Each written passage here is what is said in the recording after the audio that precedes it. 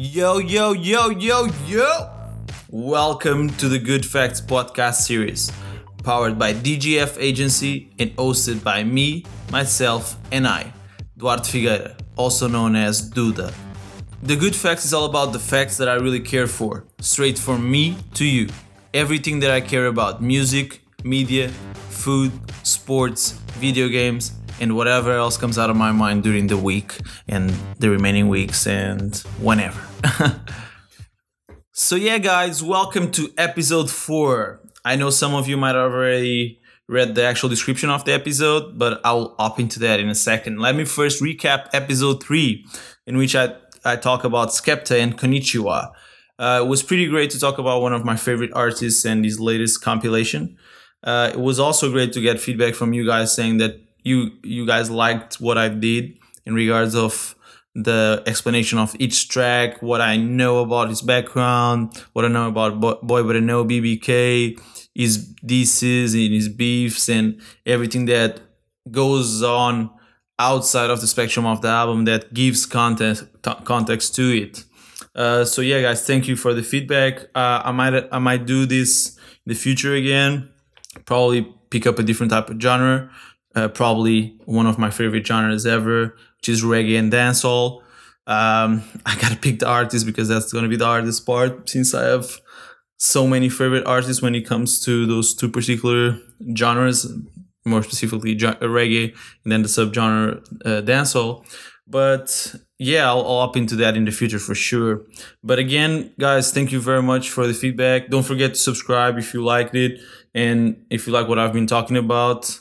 And if you feel free to press the heart button on SoundCloud and to interact with me on any subject. I expect a lot of interaction on this episode in particular because of the subject and the actual idea that I have about it. So feel free to reach out to me through comments using the hashtag #TheGoodFacts on Twitter, or reach me out on Tumblr or email, whatever. Just feel free to say anything you want to say. I hope you do it on this actual episode.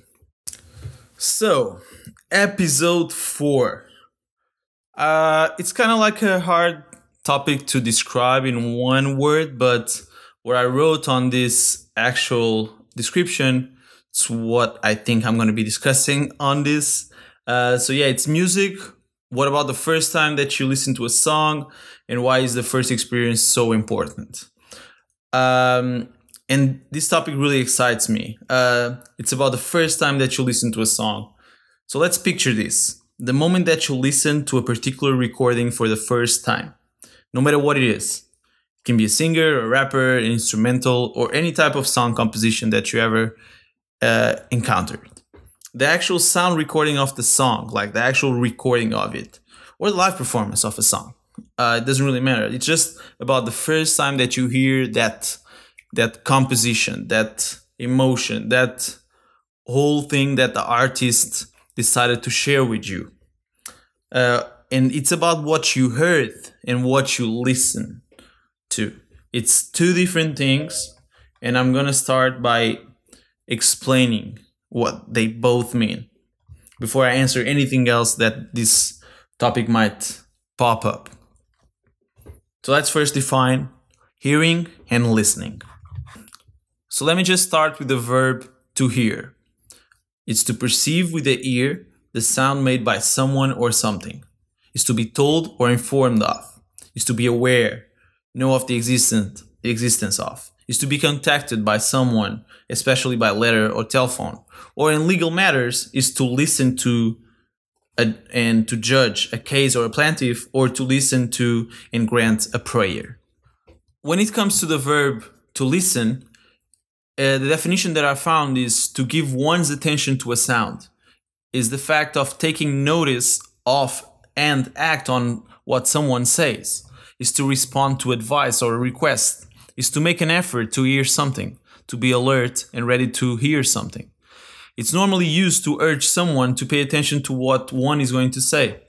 As a noun, is the act of listening to something. So, in other words, listening describes an intentional activity. When you are listening, you are actively trying to hear something. In contrast, hearing is something that happens without any intentional effort. You can hear something even when you don't want to hear it, and don't try to hear it. So it's really easy to understand. Explained by like this. Hearing is just the act of sounds going through your ears, while listening is paying attention to those sounds. Really and truly is just that. I just wanted to be a little bit fancy and explain with Webster Dictionary definitions. But I hope everybody understands from now, because I'm going to be explaining a lot of issues regarding listening and hearing. So I just wanted to introduce this topic with the definition of both. So let's now dig into the topic of episode 4, the first time that you listen to a song. How important is that moment for you? In my opinion, it is one of the most important moments for a music listener.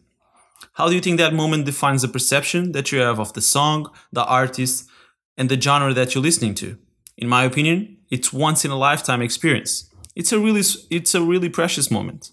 And above all, it's your decision to listen to it or just hear it. Ultimately, you are using the precious time of your lifespan to listen to someone else's perspective on something.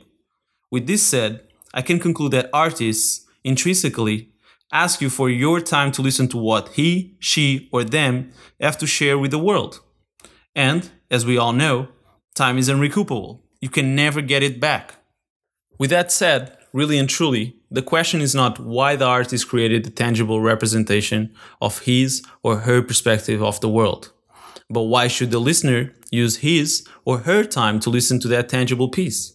And for what price to the creator and to the listener? It's all about the moment that the artist recorded that take, matching with the moment that the listener heard that recording. From being able to be in recording sessions, I know the amount of variables that need to be lined up to a certain recording to come out a certain way. If people knew the amount of times that it takes to make certain sentences sound a certain way, or a word be said on a certain tone, it's crazy. The so-called delivery, as some producers and artists refer to. But yeah, I truly appreciate and respect to see people loving certain moments of songs that I remember perfectly when and how they were recorded. Seeing them singing it so energetically and knowing what was on Richie's or Regula's effort to put that piece together, it's really a blessing to me. It's such a mix of variables, moments, people, vibes, and other things that can define such an important experience to the listener and to the recorder, the actual artist. It's a magic connection that happens once in your lifetime. Adding up to my theory, you can't re-listen a song for the first time, right? Once you hear it, your brain memorizes those sounds, better or worse, depending on the conditions that you heard them, right? How many of us had that feeling of, I already heard this, but you can't really remember when and where? Probably because that first experience wasn't that strong for you. Even though it might have been pleasant, that doesn't mean anything. The fact that you didn't feel any interest on the song, and you didn't ask for the name of the song or the artist that is performing it when you heard it for the first time, may be the explanation for why you didn't assimilate it. Or, as sometimes happens to the casual music listener, it is just because it has been playing all over the place, like on radio, TV, ads, etc. And you still didn't take the time to ask who is performing it. Ultimately, it really depends on each person's taste and will to know more about the perspective that the artist, the producer, the writer, etc. are sharing with the listener. And that is when the conditions, in which I'm referring to the actual sound gear and hardware that the listener is going to listen to the song, can define the outcome of your likeness or unlikeness of an artist or a song. Also, to add up to my theory about the first time that you listen to a song, it is incredible to see how the first time that you listen to a certain recording can change everything forever between the human being that is singing, rapping, producing, or writing, and the human being that is listening to it. The fact that you might listen to a certain song on a certain way will define the end result of your experience with that song and the artist, which will also interact on your perspective towards it, or him or she or them, your opinion, if you are going to share it or not, if you are going to listen to it again or not, if it was a good experience and a good sharing or not. It's such an important moment for both parties. This is the moment that can define your taste as a listener and also the success of an artist as the one sharing their perspective. It's the power of music and sound connected in one precious life moment. This moment, for me, is priceless. With all of that said, I hope I left you, the listener, wondering about this subject and hopefully change your perspective towards it. For me, listening to a song is a really important and careful moment of my lifetime. Since I love music composition so much, I ensure myself that I take the right approach to perceiving such a moment of sharing between me, the listener, and the creator, possibly the artist performing the song. I hope these ideas make you consider the next time that you stop to embrace someone else's perspective of life, represented in this case through the medium of a sound recording. After all these questions and explanations about the first time that you listened to a song that I just did, just also to sparkle your brain in regards of this interesting subject, let me tell a little bit about my own experience with music, rather recorded or live. So, my first experiences listening to certain songs and albums include, of course, Richie Campbell. I can say definitely that my first actual recording session was with Richie when we recorded one of Firebox's first dub plates of Eldin at Cisco's house. Thank you, Cisco. Thank you, Richie. It was pretty great. We played that dub plate at the night that we played with Alberosi, the first time that he went to Portugal. This is crazy. We're talking about late 2007, I think. Another session with Richie and another really important listening experience for me when it comes to Richie's songs was actually What a Day, one of the songs of Focused, because that song refers to the first day that I ever went to Jamaica. When I got out of the plane, Ben and Curtis and Chin, and I think Salvador, no, just Ben, Curtis, and Chin came up to the airport to pick me up. And they told me, yo, Duda, we're going straight to this studio session with Don Corleone at Don Corleone's house. And I step into the house and Richie is listening to What a Day's beat at the time. He didn't have any idea for it already. They were just reasoning about it and vibing, and it's a really important song for me because that song represents the first day that I ever went to the island that I had looked up to for such a long period of time, and I still do. So that song is really important. Also, another song that Richie did with another Richie, with Richie Stevens, because I was also in Jamaica when they did that, and I saw the whole session, and it was quite impressive to see like such a boss, such a elder in the industry as Richie is, Richie Stevens, teaching Richie and showing Richie the song that they were going to do. And I love the song personally. And it was awesome. It was pretty awesome. Also, another song that I really enjoyed to be in a session with Richie was Man Don't Cry, 420, who was pretty awesome too. And I don't know, there were so many songs. We actually went together to Berlin. I went with him to finish recording a couple songs for Focused, and of course I was in all the sessions there because we were together in Berlin. Just I was there with him, just vibing through the album and finishing I think 2 or 3 songs with Big Finger, Gentleman's Drummer. But yeah, those sessions are really important for me, and of course a lot other sessions. For example, the diss track that Richie did for Agir at the time, I spent the whole night with him developing that song and going through with him about the song and the lyrics and what he was going to say. And the song even starts like saying something to me, yo, do the call that youth and so and so. But also also in the 876, the last album that Richie released, I had the pleasure to be in Portugal just before I left to Orlando, while Richie was having the actual recording sessions with Nico and the 911 band in Lisbon, and I was there in a couple of sessions. And it was pretty nice. Like it's awesome to be in the studio with artists and listen to their first time ever of certain records, and knowing like what Richie was eating before stepping into the session, and what was the vibe, what we were talking about, and all of that. And it was pretty awesome, because then I went to Jamaica to hear like the rest of the mix that Nico was doing, and hear the album for the first time all put together, and be there with Kalau, with Salih, with Ben, with Richie and Nico, and experience that, and then see the result. It's outstanding, and I'm really thankful to Richie and Ben for giving me those opportunities, of course. Another artist that I also had the opportunity to witness a couple of sessions is, of course, Regula, who I managed between 2012 and the end of 2014.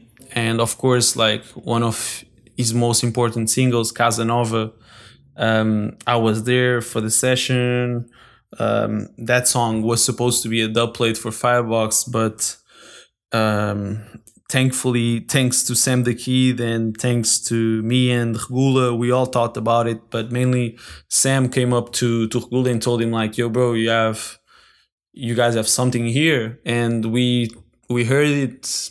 Like, not that we heard it better because we already kind of knew that the song was strong, but we kind of like, yeah, you're right, bro. We got to give a little bit more strength to this. And we actually re-recorded the song, and then we went through with it and the video and everything. We actually separated the video from the triple threat and all of that, which was pretty awesome. But also like singing other songs from the album, like from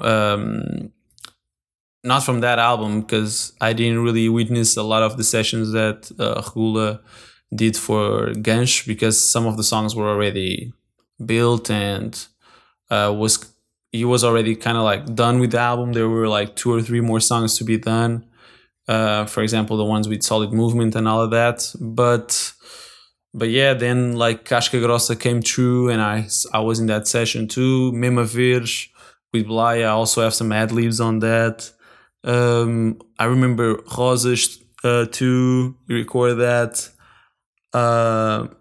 And yeah, those sessions were really important experiences for me.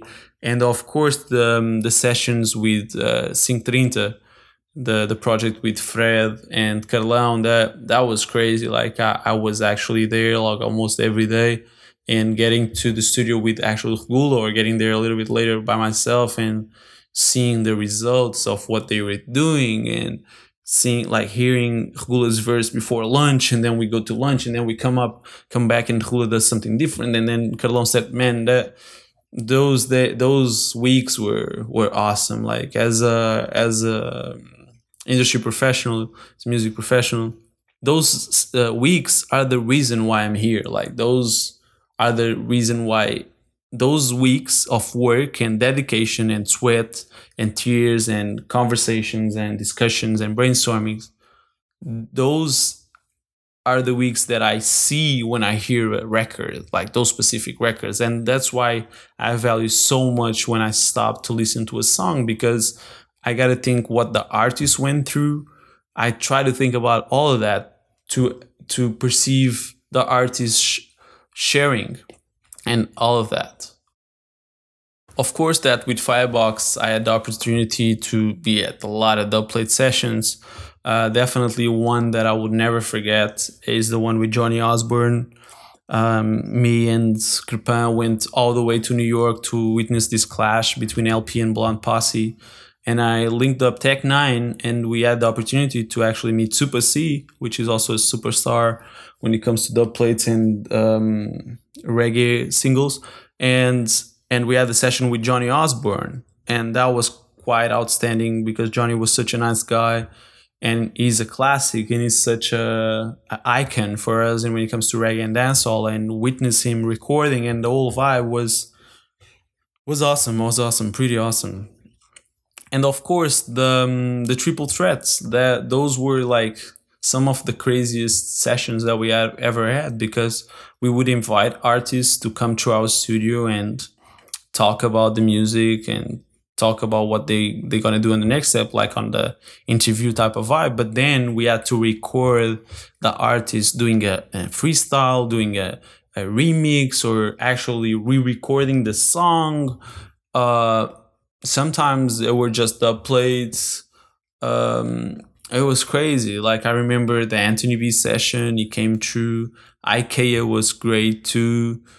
For example, Anthony B and Ikea were originals that we did. Like it's crazy. With Last Hope Beats, sorry, not Last Hope, Last. Of course, Regula's session with Kill Bills. A really important session for us and for me personally was Short Size. Rest in peace, my nigga.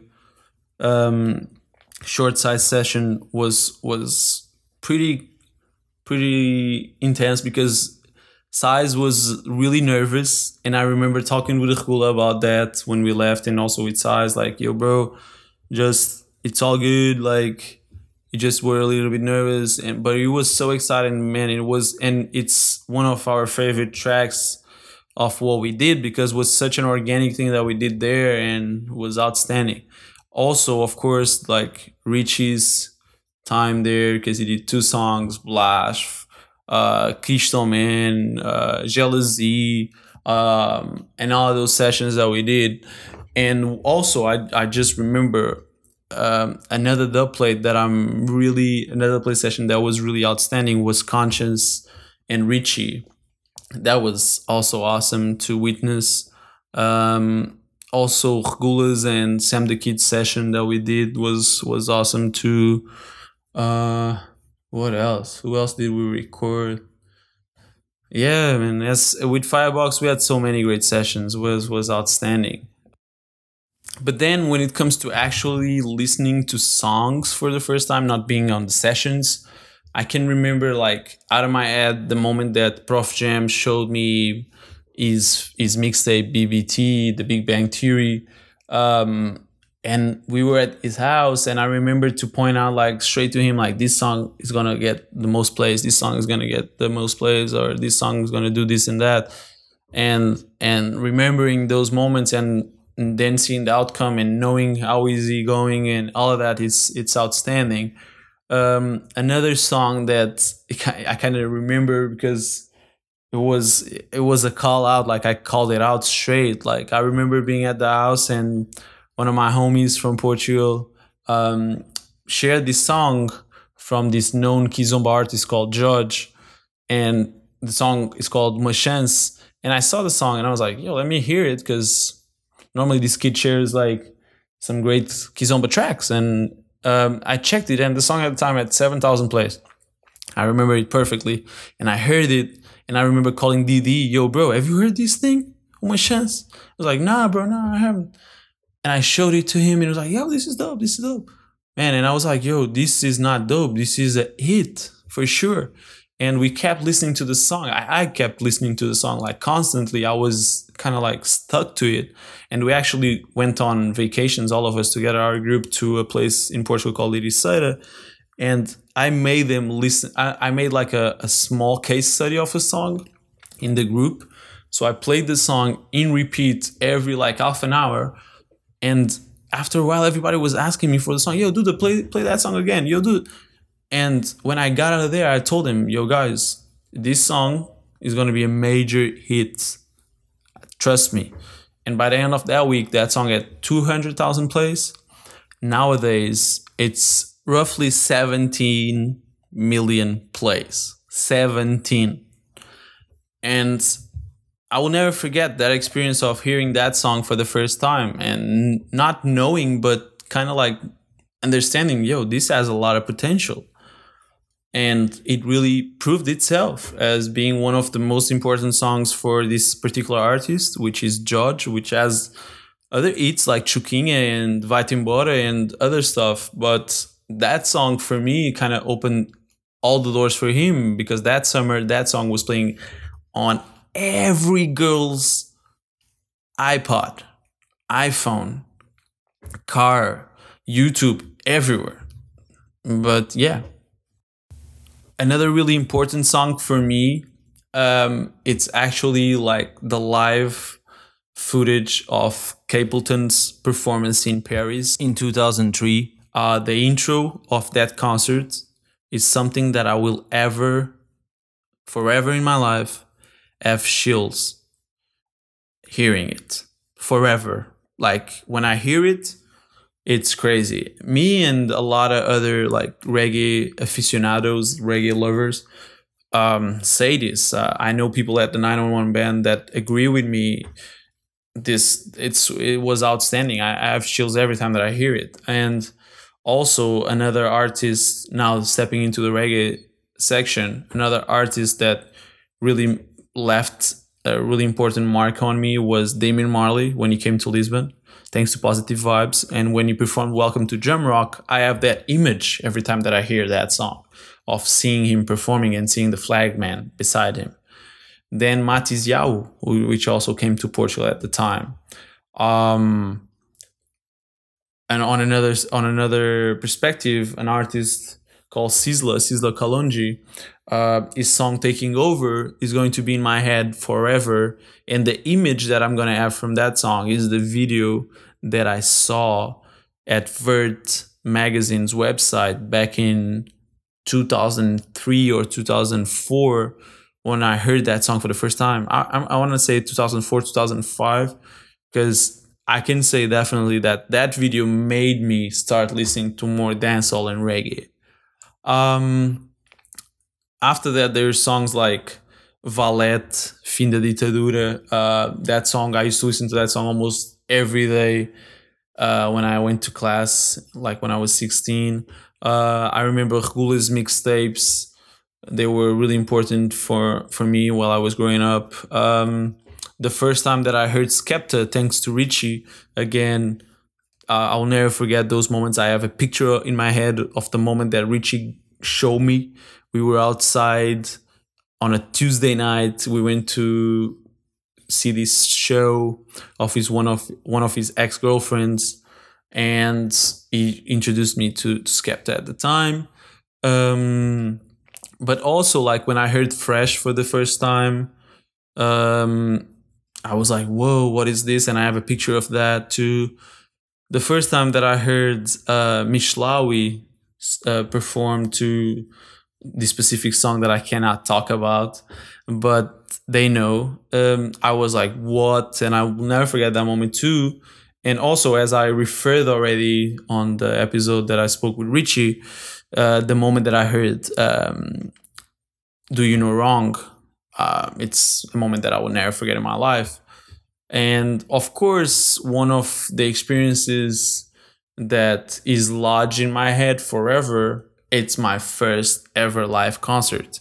Some of you might think it's funny, but it's kind of like of a crazy artist that my mom took me to. His name is Netinho, and his hit song at the time was this song called what was the name? What was the name? Netinho. Oh, Mila. Mil e uma noite. It was this song. All of my Portuguese listeners and Brazilian listeners will know what I'm talking about. This thing was a major hit. And I remember my mom took me and I was in the front line, the front row, checking the concert. And I remember being so excited, jumping. That I will have that image forever in my mind. I wish it was a different artist, but at the time that was what I was listening to as a kid, as Backstreet Boys and all of that. And also, like, now that memory came up, I just remembered like the first record that I bought, which was the Weasels album Podes Fugir Mas Não Podes Esconder. I remember paying those at the time was a different coin currency in Portugal and everything.